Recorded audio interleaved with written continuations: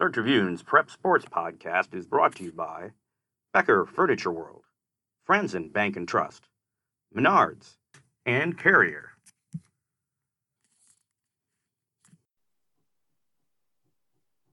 And welcome back to the Star Tribune's Talking Preps Podcast. I'm David LeVake. Say hi, Jim, to the people, Jim Paulsen. Hello. We're here today, still virtual, but what's different about today is we get to talk about games that are right around the corner. That's a beautiful thing. Yes.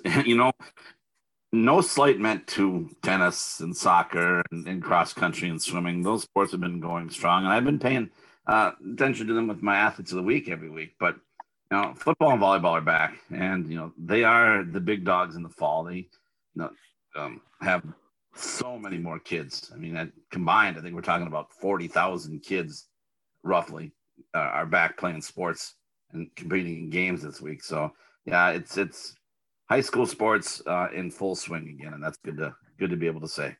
This will not come as a shock to Jim Paulsen or our editor Paul Clauda, who produces these podcasts, but I need to wrote a book. Is that right? Track. What's that? Nothing. Nothing. Just move on. Your cunning wit is harder to track in a virtual call. There's just enough delay that I end up missing some of it. So just store that for when we finally get back together. But no, it won't come as any surprise to you or to Paul Clauda, but I got to start off with the mea culpa because I put my foot in my mouth. Last week, I kind of publicly shamed Paul for suggesting that there was going to be football on Saturday. I said, no, there's the acclimatization, blah, blah, blah. Well, per usual, Paul's right. I'm wrong. We did start football on Saturday. We had 4 games. We have another one later as we record this on Wednesday. This will be on Thursday. There's another one, but Friday is when the season starts in earnest. Yeah, and there's still a lot of questions to be answered, most of them from our side of things. In other words, how are we going to be able to cover some of these games? They've put down a laundry list of media requirements, some of which make sense, some of which, I'm sorry, high school league is wishful thinking and really isn't going to happen. That we're going to have to try to abide by. Most problematic, I think, for us will be not being able to access press boxes at this point. That may change as we go down the season, but that'll make it difficult to cover games, particularly if we're sitting outside in inclement weather with laptops and trying to cover games as games go. So, that will, not that anybody will have any sympathy for those of us in the media, but just so you know that it won't be easy for us either. Well, I think you are in a unique position of leadership here, Jim, and I'm gonna make sure that we can all benefit from your experience, because you go back far enough where this was other than the press box thing, the idea of covering a game and then having to go to great lengths to get a story written and published. Walk us through, I don't know how far we got to go back. Are we talking mid-90s or even before? What was it like back then? What are we headed for now for those of us that have come into the picture in a more advanced technological age? Well, back in the days when we used to take out our stone tablets and we'd chisel out game reports, me and my buddy Joe Rockhead covering games. It wasn't that much different. We'd sit in the press box. I'd sit in the press box, or if you wanted to, you could roam the sidelines. We had people that would do that, roam the sidelines. I like to sit in the press box so I could chart plays, and then go down and get interviews, oftentimes on a handheld tape recorder, or jot them down by hand, and then race back to the office to try to get something in time by an early deadline.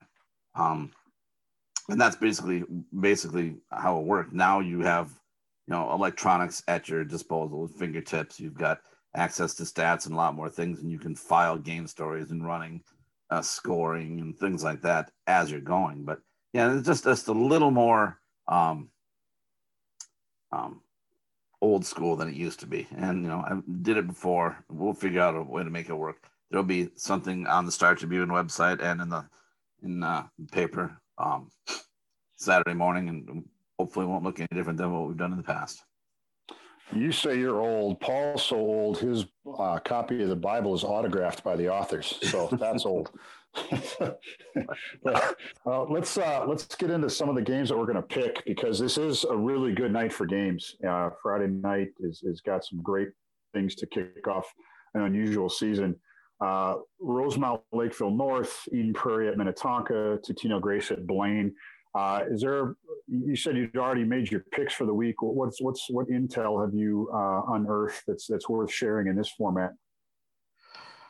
I know that Rosemount and Lakeville North like to hit. They're both tough. They're both hard-nosed teams. They both are basically, in some ways, kind of copies of each other. And they always play a tough game. This is one of those toss-up games. When you do a game like this, you look at any one factor that one team has an advantage over the other. And right now, I think I'm looking at Rosemount's defensive experience. They've got some real playmakers on that side of the ball. Not that Lakeville North doesn't, because they've been known for defense as well. Both teams will have quarterbacks are still a little bit raw. Got to have that little time last year, but are big enough, big guys, and when good throwers, and we'll have a chance to have good seasons. But with Rosemount, with players like Jake Retzloff and Charlie Barnick, and a defensive tackle like Cameron Rother, those three guys make up a threesome that it might be tough for Lakeville North to match up with. So I'm leaning a little bit towards Rosemount in that side. The game is at Lakeville North, but I have to mention Rosemount's one of my favorite settings for a game, and they have turf now, which I think is awesome. It just made a good thing exponentially better. So I'm looking forward to getting down to Rosemount. Oh, they were playing on a bowl of oatmeal, so I'm very excited for Rosemount.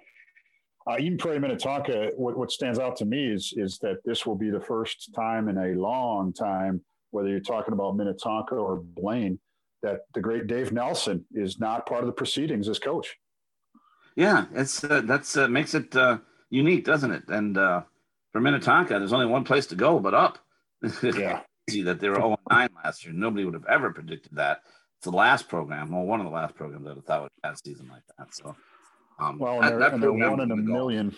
They're 1 in a million against Eden Prairie under Dave Nelson. I think he literally beat them once. So, not only do they have to, avenge that season that they had, but they need to start gaining ground in this matchup with Eden Prairie. The new coach, Mark Ash, he knows how to coach some football. I mean, he won a couple of state championships at Mankato West. I think last year he was at Prior Lake as the offensive coordinator. So they got a good one, and he's going to get that program pointed in the right direction. I don't think the losing streak ends on Friday, though, because this Eden Prairie team is back. It's a veteran bunch. It really resembles Eden Prairie teams of the past.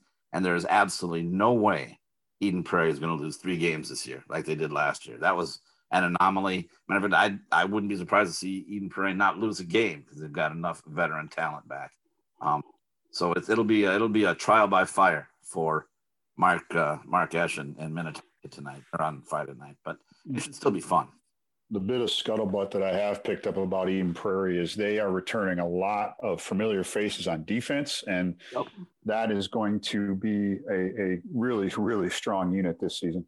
And they've got the horses on the offensive line. They've got Johnny Hartley back as a running back. They've got Cade Kramer, the younger brother of Cole Kramer, who's a backup quarterback for the Gophers right now, as one of the top wide receivers in the state.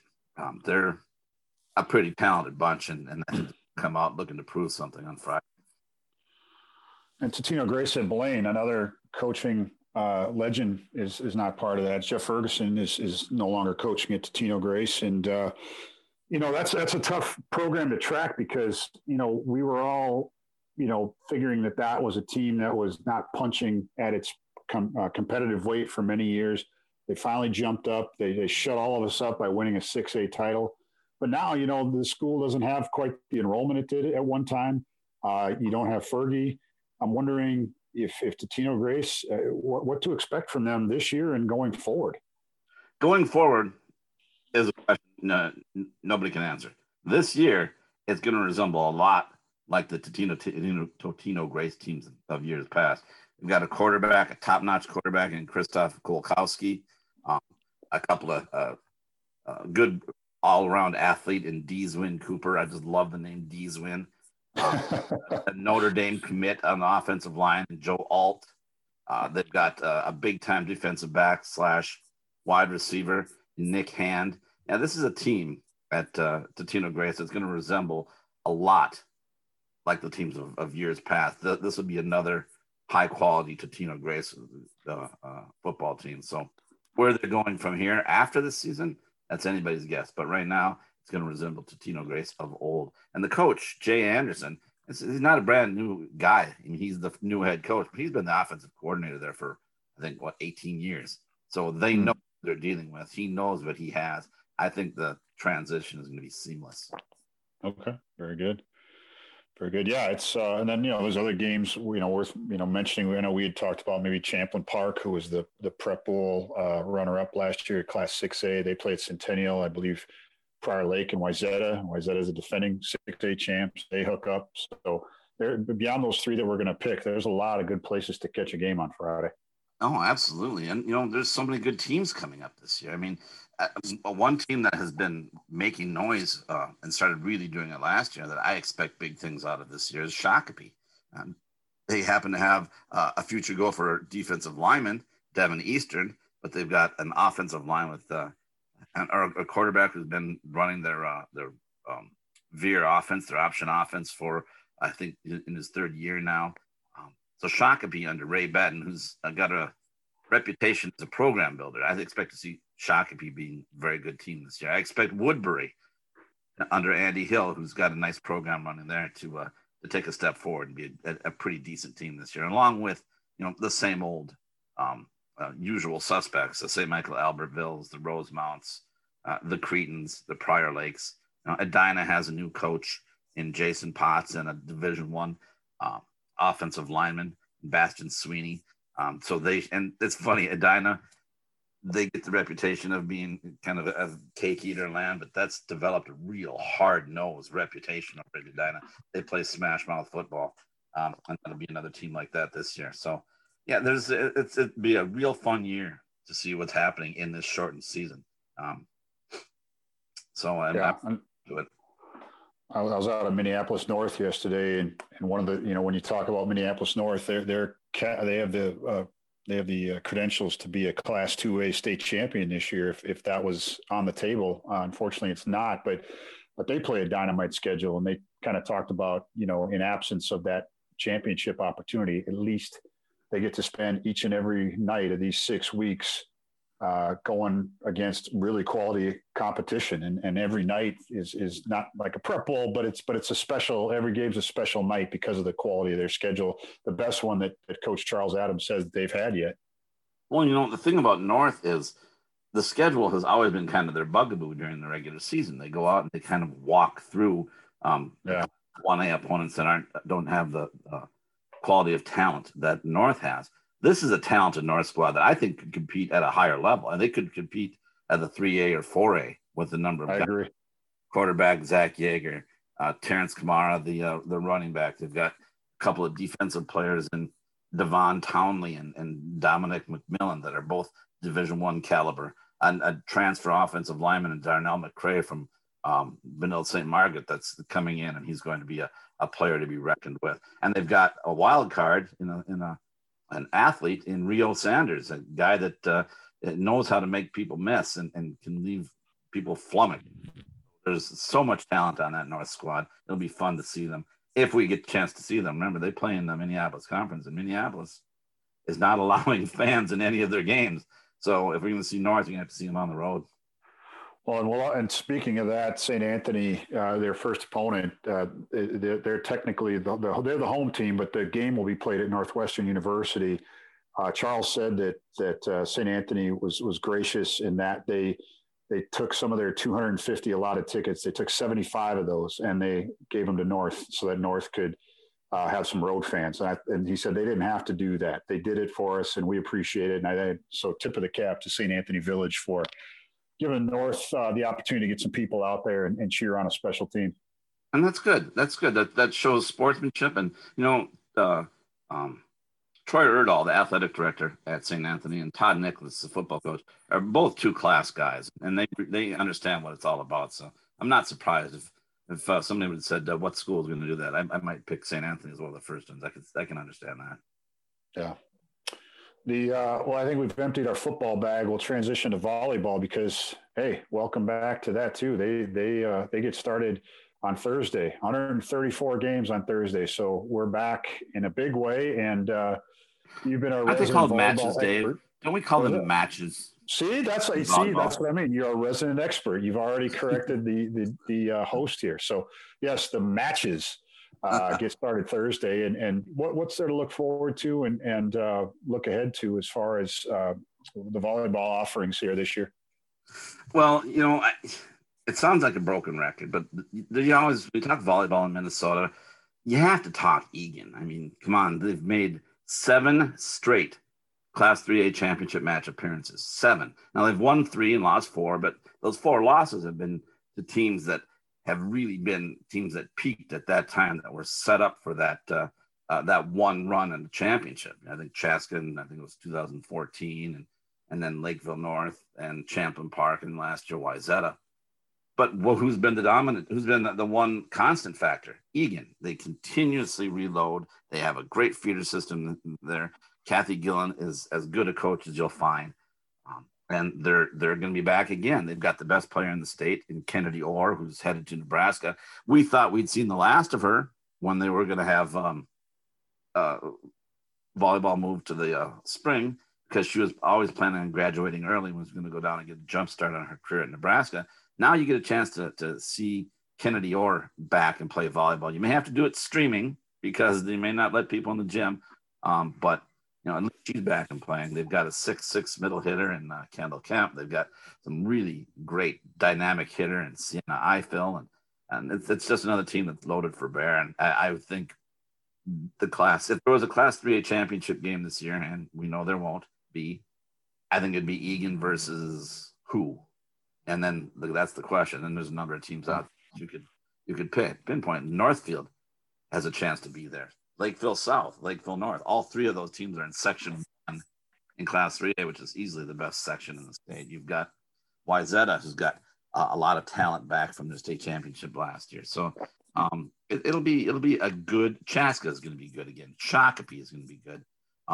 It's going to be a good volleyball season. But again, here, as far as the large schools go, everything runs through Egan. Yeah. And Egan, we talked about Thursday as the start of the season, but Egan actually opened up Friday. They welcomed Lakeville North to Egan High School. And you touched on it a minute ago, but and we've talked about it with football already. So football, if you can have fans at all, 250 is your limit. And that and in volleyball right now, there are no fans allowed indoors. But we have a lawsuit out there that says, I think we've shifted the conversation from let them play to let them watch. And you wrote about that in the Star Tribune. If you want to touch on briefly what's at stake with this current lawsuit. Well, it's actually, the lawsuit is actually amended from the previous one that was filed by the same law firm, and 3 of the same 4 plaintiffs, all of whom are under 18, so they can't be named. But they added a 4th plaintiff for this one. And the previous one was saying that the high school league had not followed its own stated bylaws when they moved football and volleyball to the spring, and they were attempting to force them to reconsider. Well, when the high school league did that, they took the same lawsuit, and now they've amended it to say that the high school league is superseding its authority and not following the direct guidelines put down by the Minnesota Department of Health in the restriction of spectator games. Accordingly, now I haven't seen this yet. According to the lawsuit, they say that the Department of Health has revised its consideration how many people can go to games, with how many spectators you can be allowed to have. Again, like you said, it was 250 max at outdoor stadiums and 0 at indoor venues. According to the lawsuit, and I haven't seen the revised guidelines that they speak of. They contend that you can have up to 250 indoors if they're separated by sections and kind of by pods, I guess you'd say, and up to 1,500 outdoors, again, separated out by as few as 250 per section. That's what they're contending, and that those are the guidelines the high school league is stating that it's following, but that they're not following them directly. And so they've got a lawsuit. I don't know when that lawsuit will be heard. I know the high school league, as they did before, won't comment on it, but I know that their legal counsel, in last I heard, said they think that the lawsuit is baseless. Again, that's waiting to be found out how that's done. It is interesting that if that's true, that the high school league is severely limiting spectators far more than the Department of Health guidelines would recommend. There is some questions about why that would be, but again, that's way over my pay grade. I'm just telling you what it is. Yeah, as I described to somebody, what are you covering? I said it's been a constant cycle of meetings, decisions, lawsuits. Meetings, decisions, lawsuits. All virtual. Yeah, that's right. Yeah, exactly.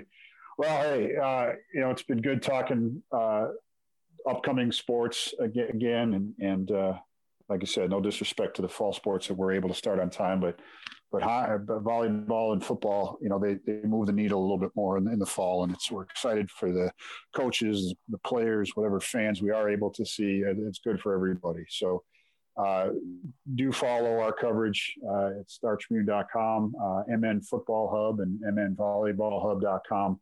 We're going to do our best to bring you everything that we can, despite some of the limitations that are out there, and we'll look forward to catching up next week and comparing notes from that first night of football in a coverage model, the circa 1993. So come back and join us, and I'm sure we'll have some laughs and some tears to share next week. Thanks a lot. Don't expect any tweets. Put it that way.